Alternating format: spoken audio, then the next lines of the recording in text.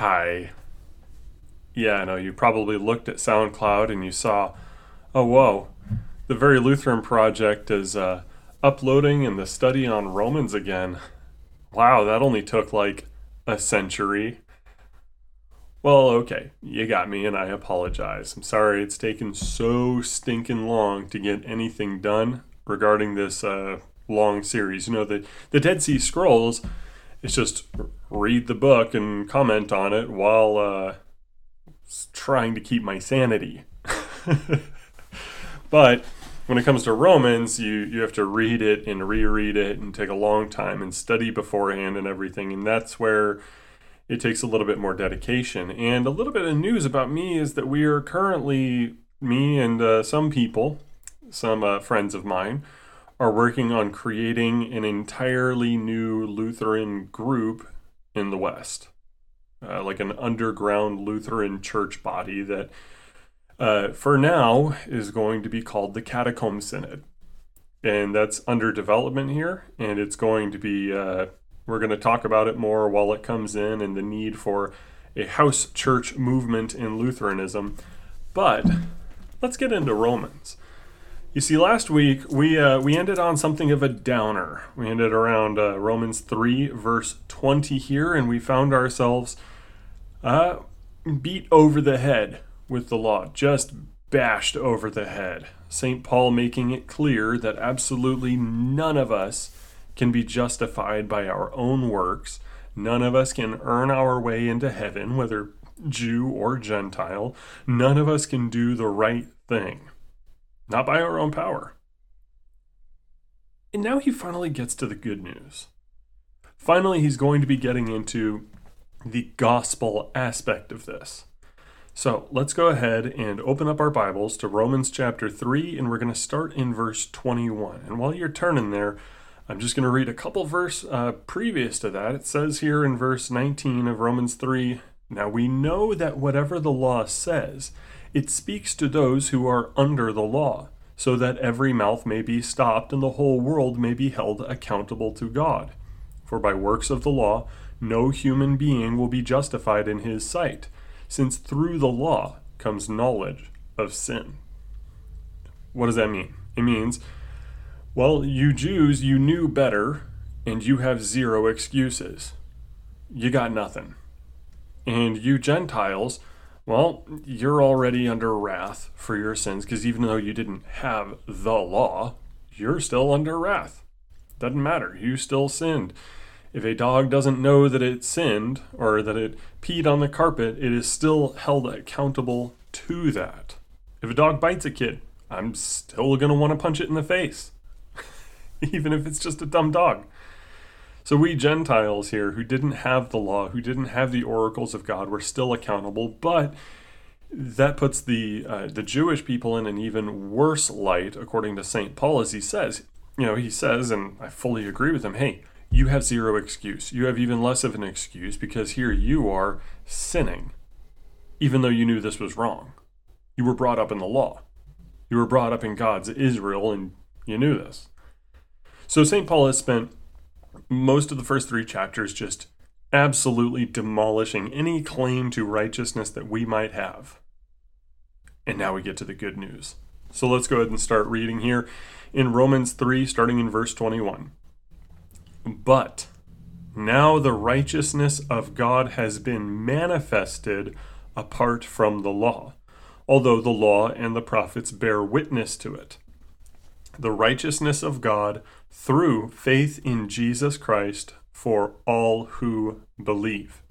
For there is no distinction, for all have sinned and fall short of the glory of God." Now let's hone in on that real quick.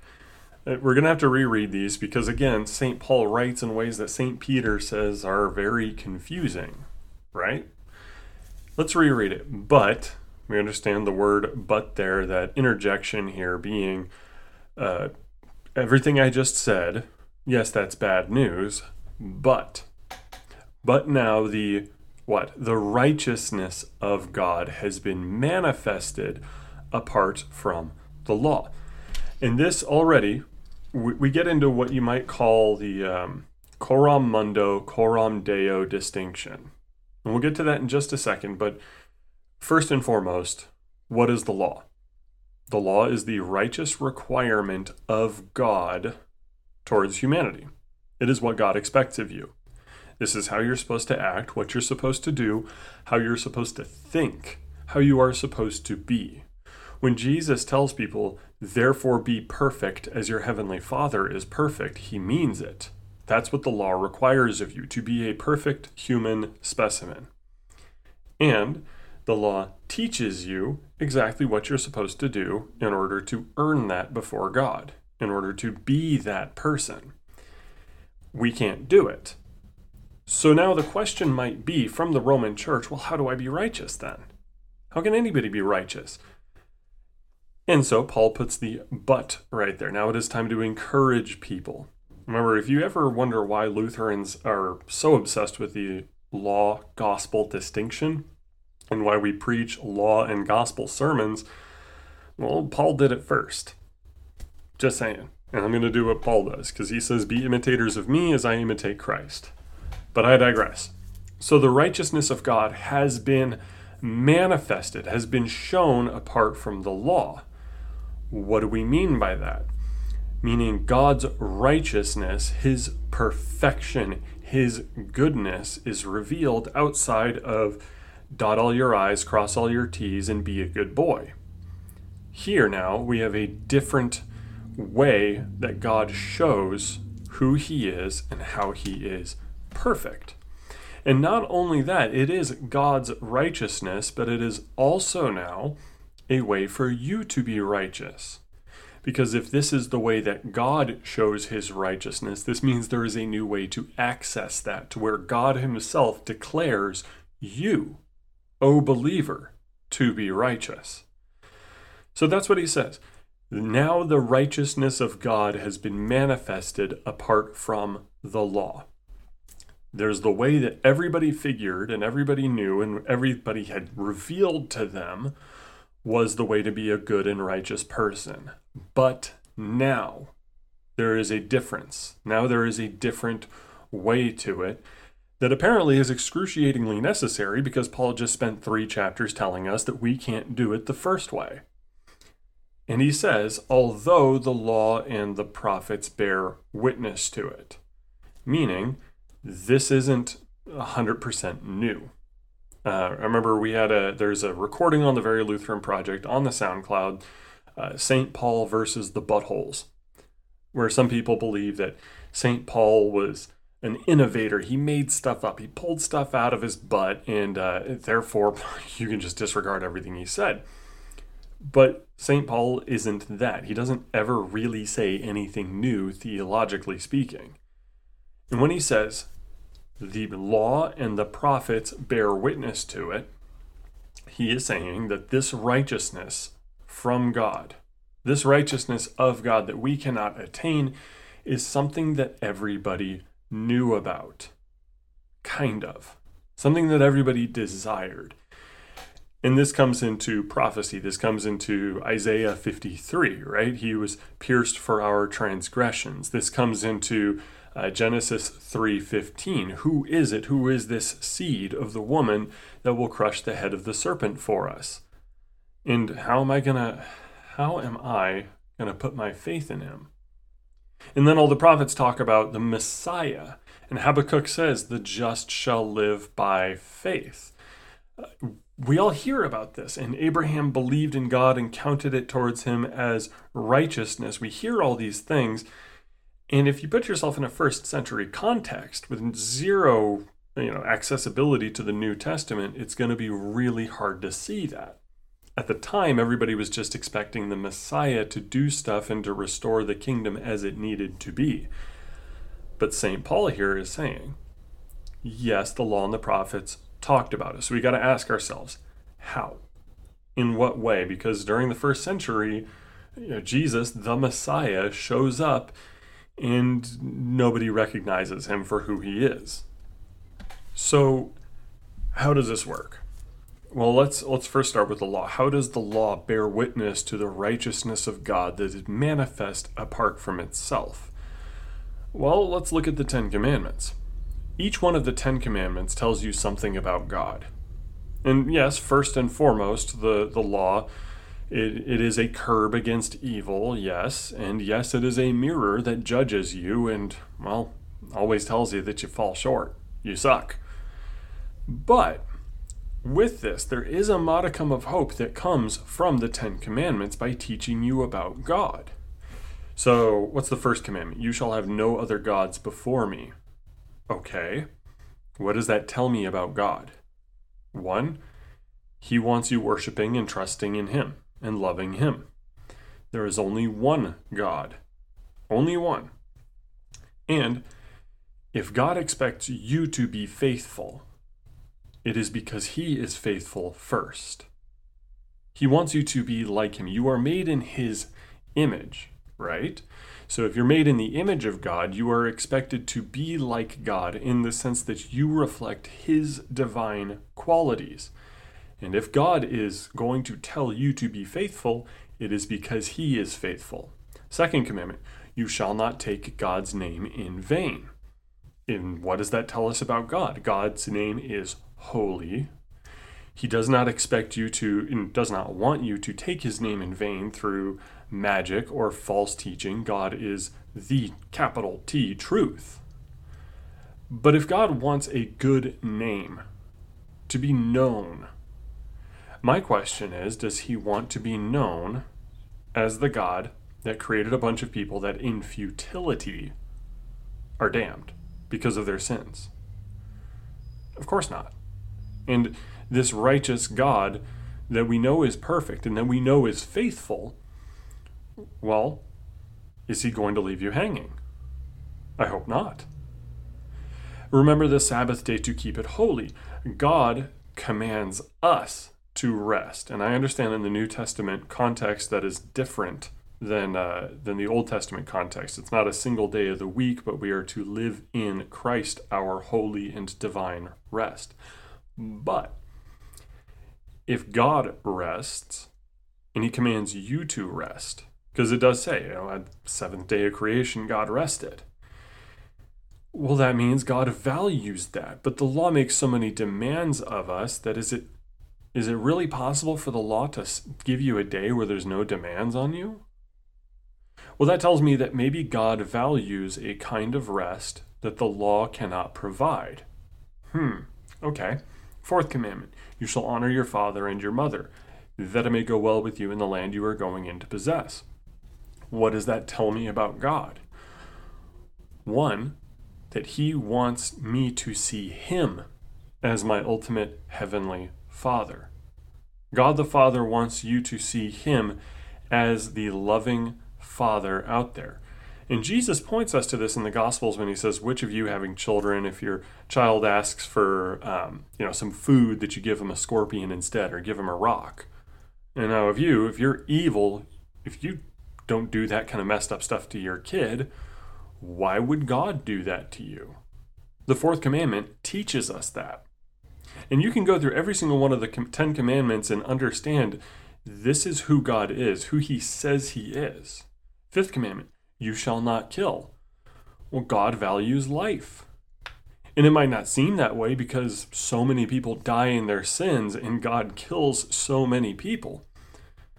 But He doesn't really like doing that. It's what Martin Luther calls the alien work of God. Yes, He does it because that is justice, but He doesn't find pleasure in it. He finds no pleasure in the death of the wicked because God values life. The fifth commandment, you shall not kill, teaches us that. Sixth commandment, you shall not commit adultery. God values the relationships and the institution of marriage that He created. And in addition to that, because He is telling you to be faithful to your spouse, to your wife, He too is going to be faithful to His believers, to provide for them, to care for them, to be the loving husband of our souls. Well, okay, you look at that and you're going, okay, well, if I'm so sold under sin, is it consistent with God's character to leave me hanging by the law? Because the law tells me I'm a failure. But the law is also telling me something about God that says it can't just end with me being a damned failure, can it? We go on to the 7th commandment, you shall not steal. Absolutely, God loves property rights. We learn that about him this way. And he wants us to be generous, but that means that God is generous. And God values his property, what is his, the entire universe.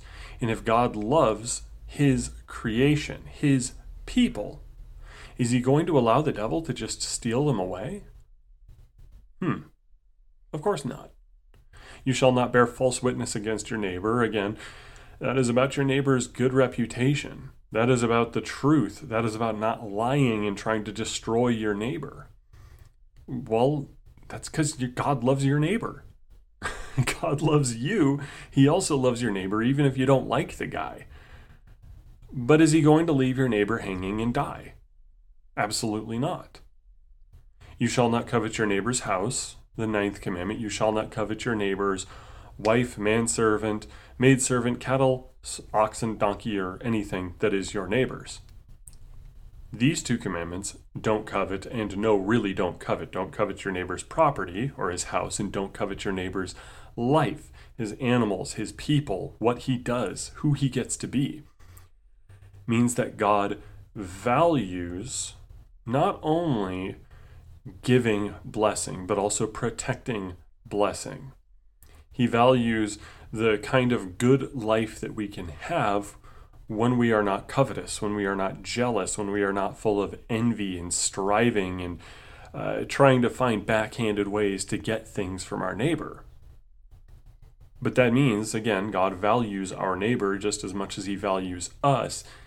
And in addition to this, God is, if one of the ways that you don't covet is by cherishing what you have. You end up taking your things for granted if you are a covetous person. And so one of the mirror commandments of the 9th and 10th commandments is to cherish the life and the property that you have and the people that you have, to give adequate care for them and to love them. And, if you belong to God, isn't he going to do that for you? So when St. Paul here in Romans 3 says, the law and the prophets bear witness to this righteousness of God that is manifested apart from the law. Even the 10 Commandments, all of Christian morality wrapped up in one beautiful little package here, tells us that God isn't done with you just because you are a sinner. In the prophets, we understand, there's so many prophecies about Jesus Christ that I could hardly touch on it here. So we understand the law bears witness to this righteousness, but also the prophets do as well. Everything about Christ in the Old Testament is a witness to this righteousness apart from the law. But remember, in the old school first century way of putting the scriptures together, there's even more than just prophecies about Jesus Christ regarding this righteousness. A good example of this, and it's almost typological, is King David. When King David commits adultery with Bathsheba and then he murders Uriah the Hittite, he, by all means, according to the law, should have died.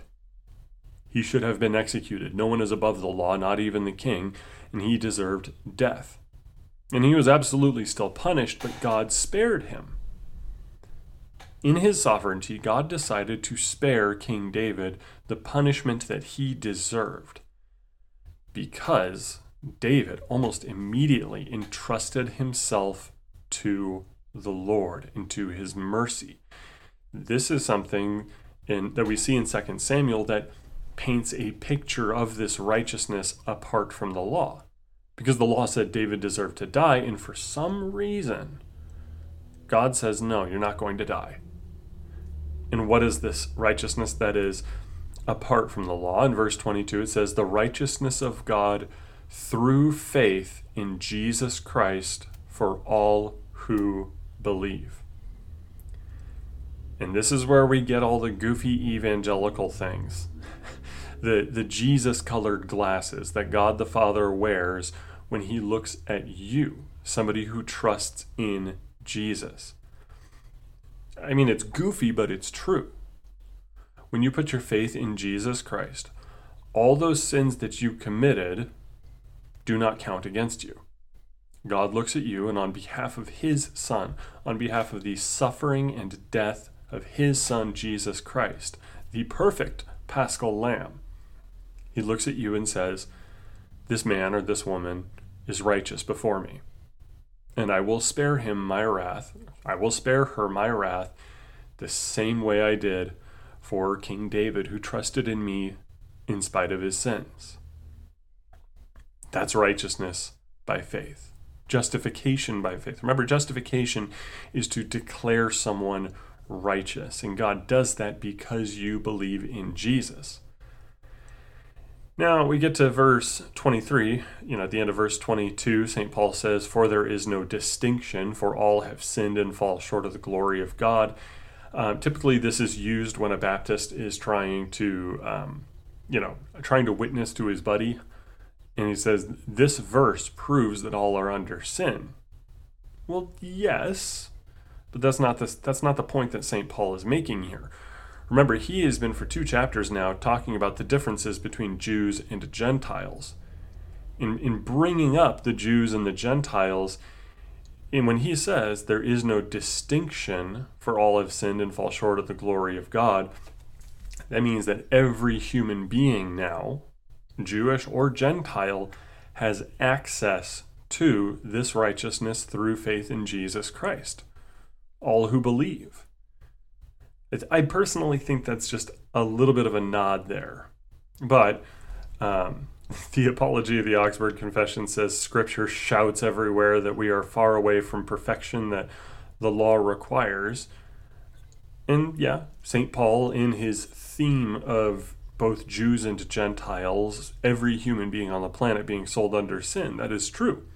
But the inverse is also true, that all sinners worldwide do have access to God's righteousness manifested apart from the law by faith in Jesus Christ.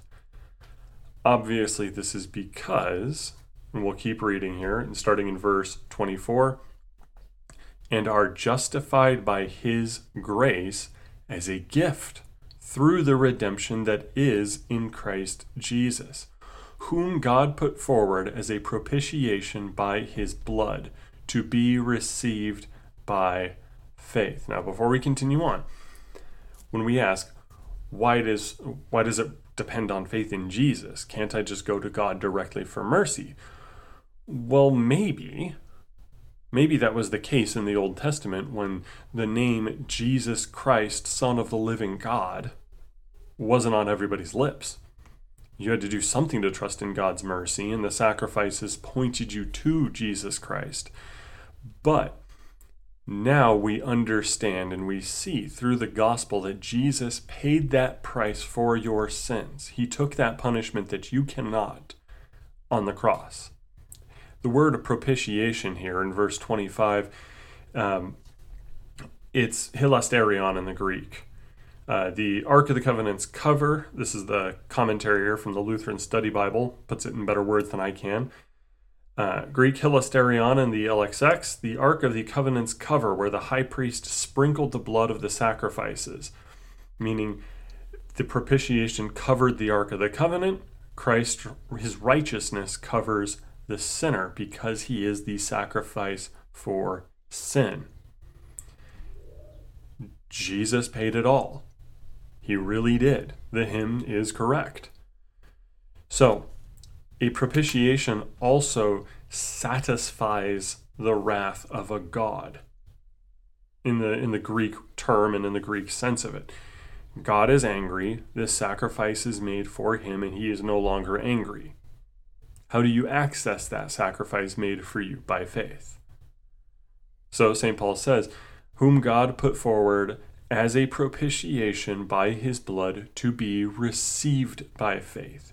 We receive the forgiveness of our sins by faith in Jesus Christ. And that is, Pt.6, faith is not just intellectual head knowledge. This is saying, I belong to you. I cannot do this on my own. I entrust myself to you. It's deeper than just head knowledge, as St. James, of course, would bring up. But we continue on. It says, this was to show God's righteousness because in his divine forbearance he had passed over former sins. Now, that doesn't mean God just went willy-nilly and forgot about it, but with examples like King David, you have people who went directly to God for forgiveness without understanding the gospel, like King David. Though King David is definitely a prophet and understands a lot more of the gospel than people in his age did, it's not like God ignored it. It's just that there was a lot more of a fuzziness there. But more important than that is the question of modern theologians and people who reject what's called penal substitutionary atonement, claiming that, well, St. Paul is either forwarding child abuse or you need to mutilate this text in order to take it away from that connotation. So, question. Is the gospel divine child abuse? A heavenly Father taking his holy, innocent, precious Son and beating him to death to satisfy his wrath on behalf of other people? Well, yes and no. The thing that people forget is that Jesus is God. Jesus, being God, knows just as much as the Father, who is God, and the Holy Spirit, who is God, that this needs to happen if anybody's going to be saved. There is no other way that this can happen. And if there is another way, it's not the way that God wants it to go. So, Jesus Christ willingly incarnated in the Virgin Mary. He willingly became man to die for us. He willingly went to the cross and suffered the penalty for our sins. Jesus was not just nailed to a cross. This was not a standard crucifixion. If you were nailed to a cross and you died, maybe a few hours, maybe a few days, maybe a few weeks, depending on your personal constitution, well, that's very painful and it sucks, and then you die. Jesus was tortured before his crucifixion, facing the wrath of the Romans, facing the wrath of the Jews by experiencing their rejection, their false witness, their malicious wickedness. Jesus went through that. But even worse than that, and even worse than being nailed to a cross, even worse than having the cat of nine tails rip most of the flesh from his back, Jesus Christ suffered the infinite wrath of the Father. And he decided to suffer it because he loves you. Now, the question that somebody might have is, doesn't this mean that the Trinity has a conflict within the Trinity? No, because this is by common understanding of both the Father and the Son. And the Holy Spirit is there. The whole Trinity understood that this needed to happen. So when St. Paul says in the book of Colossians, it says in verse 13 of chapter 2, "You who were dead in your trespasses and the uncircumcision of your flesh, God made alive together with him, having forgiven us all our trespasses, by canceling the record of debt that stood against us with its legal demands. This he set aside, nailing it to the cross." It means that Jesus paid for those sins. Jesus died for those sins. Period. End of story. And he went through extreme suffering for this as the divine propitiation for the wrath of the Father. All of our failures. Now, it is to save us, that whosoever believes may be saved. John 3:16. "For God so loved the world that he gave his only begotten Son, that whosoever believes in him shall not perish, but shall have everlasting life." We all understand this. But there's another reason that St. Paul puts forward in here. He says it in verse 25, "Whom God put forward as a propitiation by his blood to be received by faith."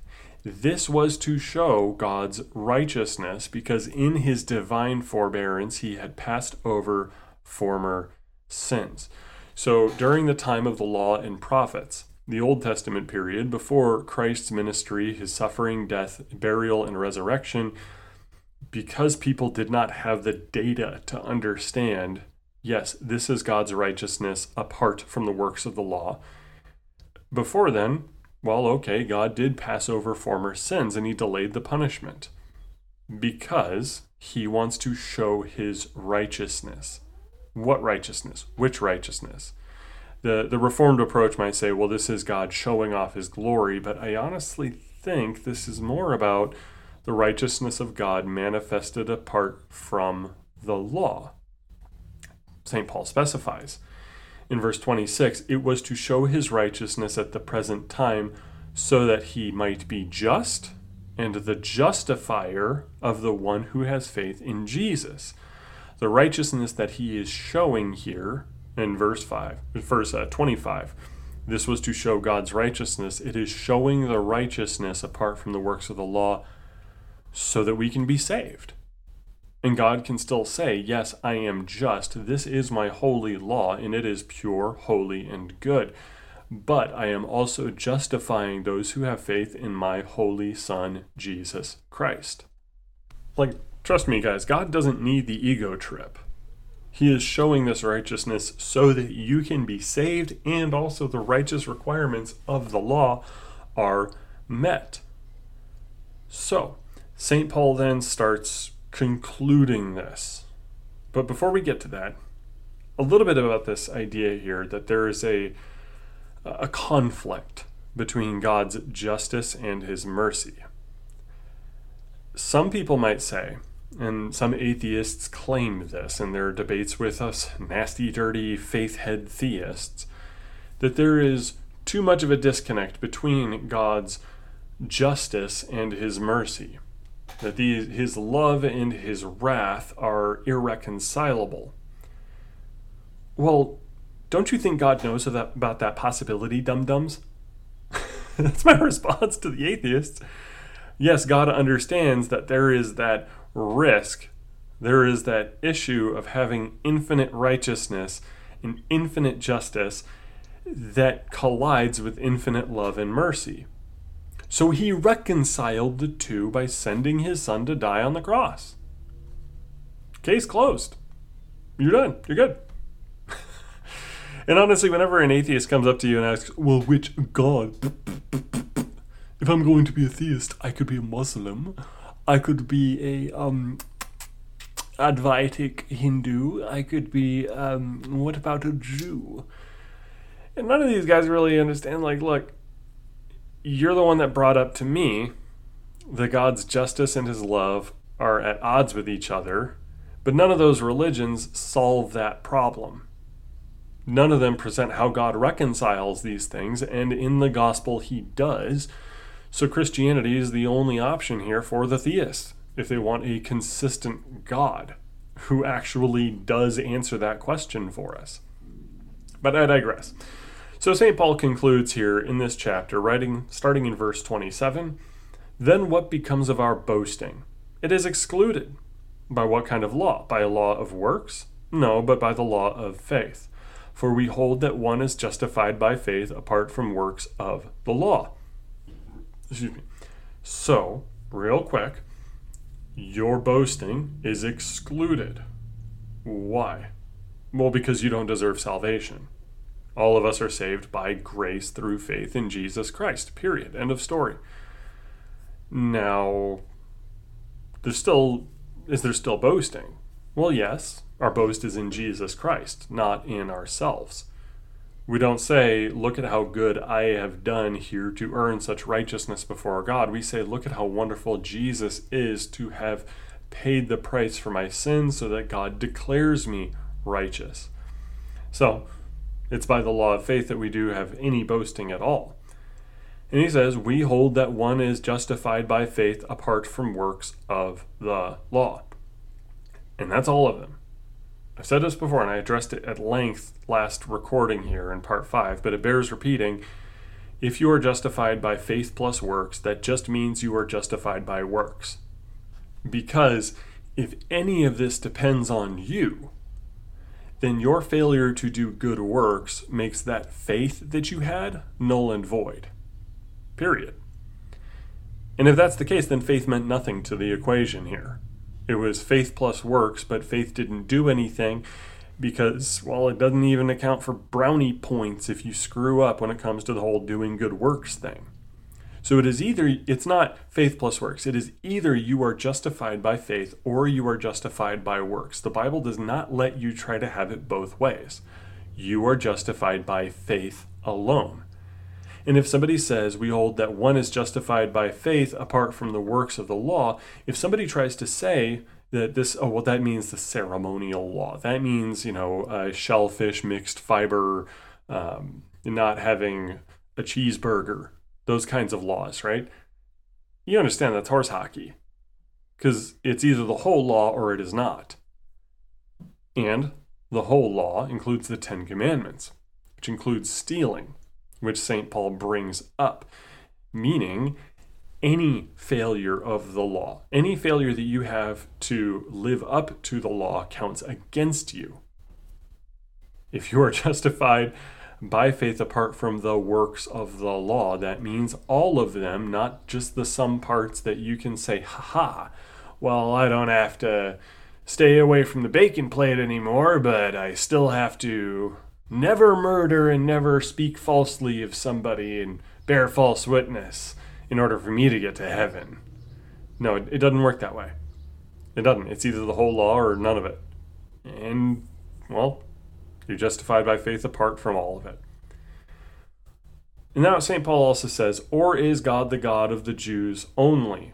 Is he not the God of Gentiles also? Yes, of Gentiles also, since God is one, who will justify the circumcised by faith and the uncircumcised through faith. And do we then overthrow the law by this faith? By no means. On the contrary, we uphold the law. So St. Paul brings up again here that now God is the God of everybody. He was previously too, but that was not clear. His righteousness manifested apart from the works of the law was not clear to people yet. It is in the gospel that we see this. So St. Paul says, well, you're justified by faith apart from the works of the law. And that means that God is not just the God of the Jews. They do not have any special claim to, being a chosen people. Instead, now this is God revealing and emphasizing that he is the God of everybody. He wants everybody to worship him. Now it says, since God is one, who will justify the circumcised by faith and the uncircumcised through faith? He says now, because it's apart from the law, circumcision, physical circumcision, does not matter. We'll get into baptism later, I promise, as we go through this whole series.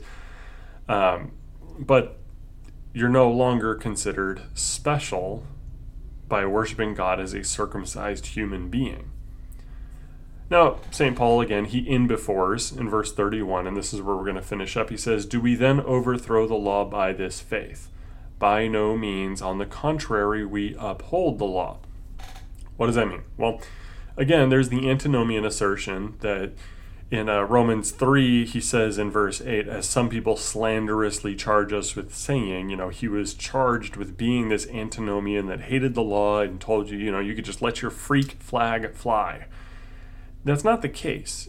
You really got to think when it comes to the third use of the law as our guide and the new obedience to the law, the new motivation for it. If before Christ I cannot fulfill the law, then I do a disservice to the law. In my unholiness, in my sin, in my bad habits of screwing up every chance I get. If I'm always screwing up, then I do a disservice to the law. I cannot uphold the law no matter how hard I try. But if in the gospel I recognize that Jesus paid for my sins, well, now I have a new motivation to uphold the law. Now I have a new reason to obey those 10 commandments. Now I can even trust this God that I know who cares for me to help me obey the 10 commandments. Now I understand my old Adam is still in me and I'm still a sinner, but now there's the process of sanctification. Christians uphold the law more than any branch who denies that Jesus died for us, more than anybody who denies that justification is through faith in Christ, because if you don't recognize that Jesus died for your sins, if you don't recognize the fact that he paid the whole demands of the law, he did all of it, then you really don't have much of a reason to try. You just have wrath. But now, out of gratitude, I have every reason to uphold the law instead of trying to overthrow it and say, now I can just sin all willy-nilly and find myself in hell later. So that's it for today. We're starting on the good news. And my goodness, it took us over 40 minutes to just get through 10 verses. And trust me, we're going to be coming back. We're going to be circling back. We're going to be looking at all sorts of different things here. And I can't wait. But until then, the Lord bless you and keep you. Amen and amen.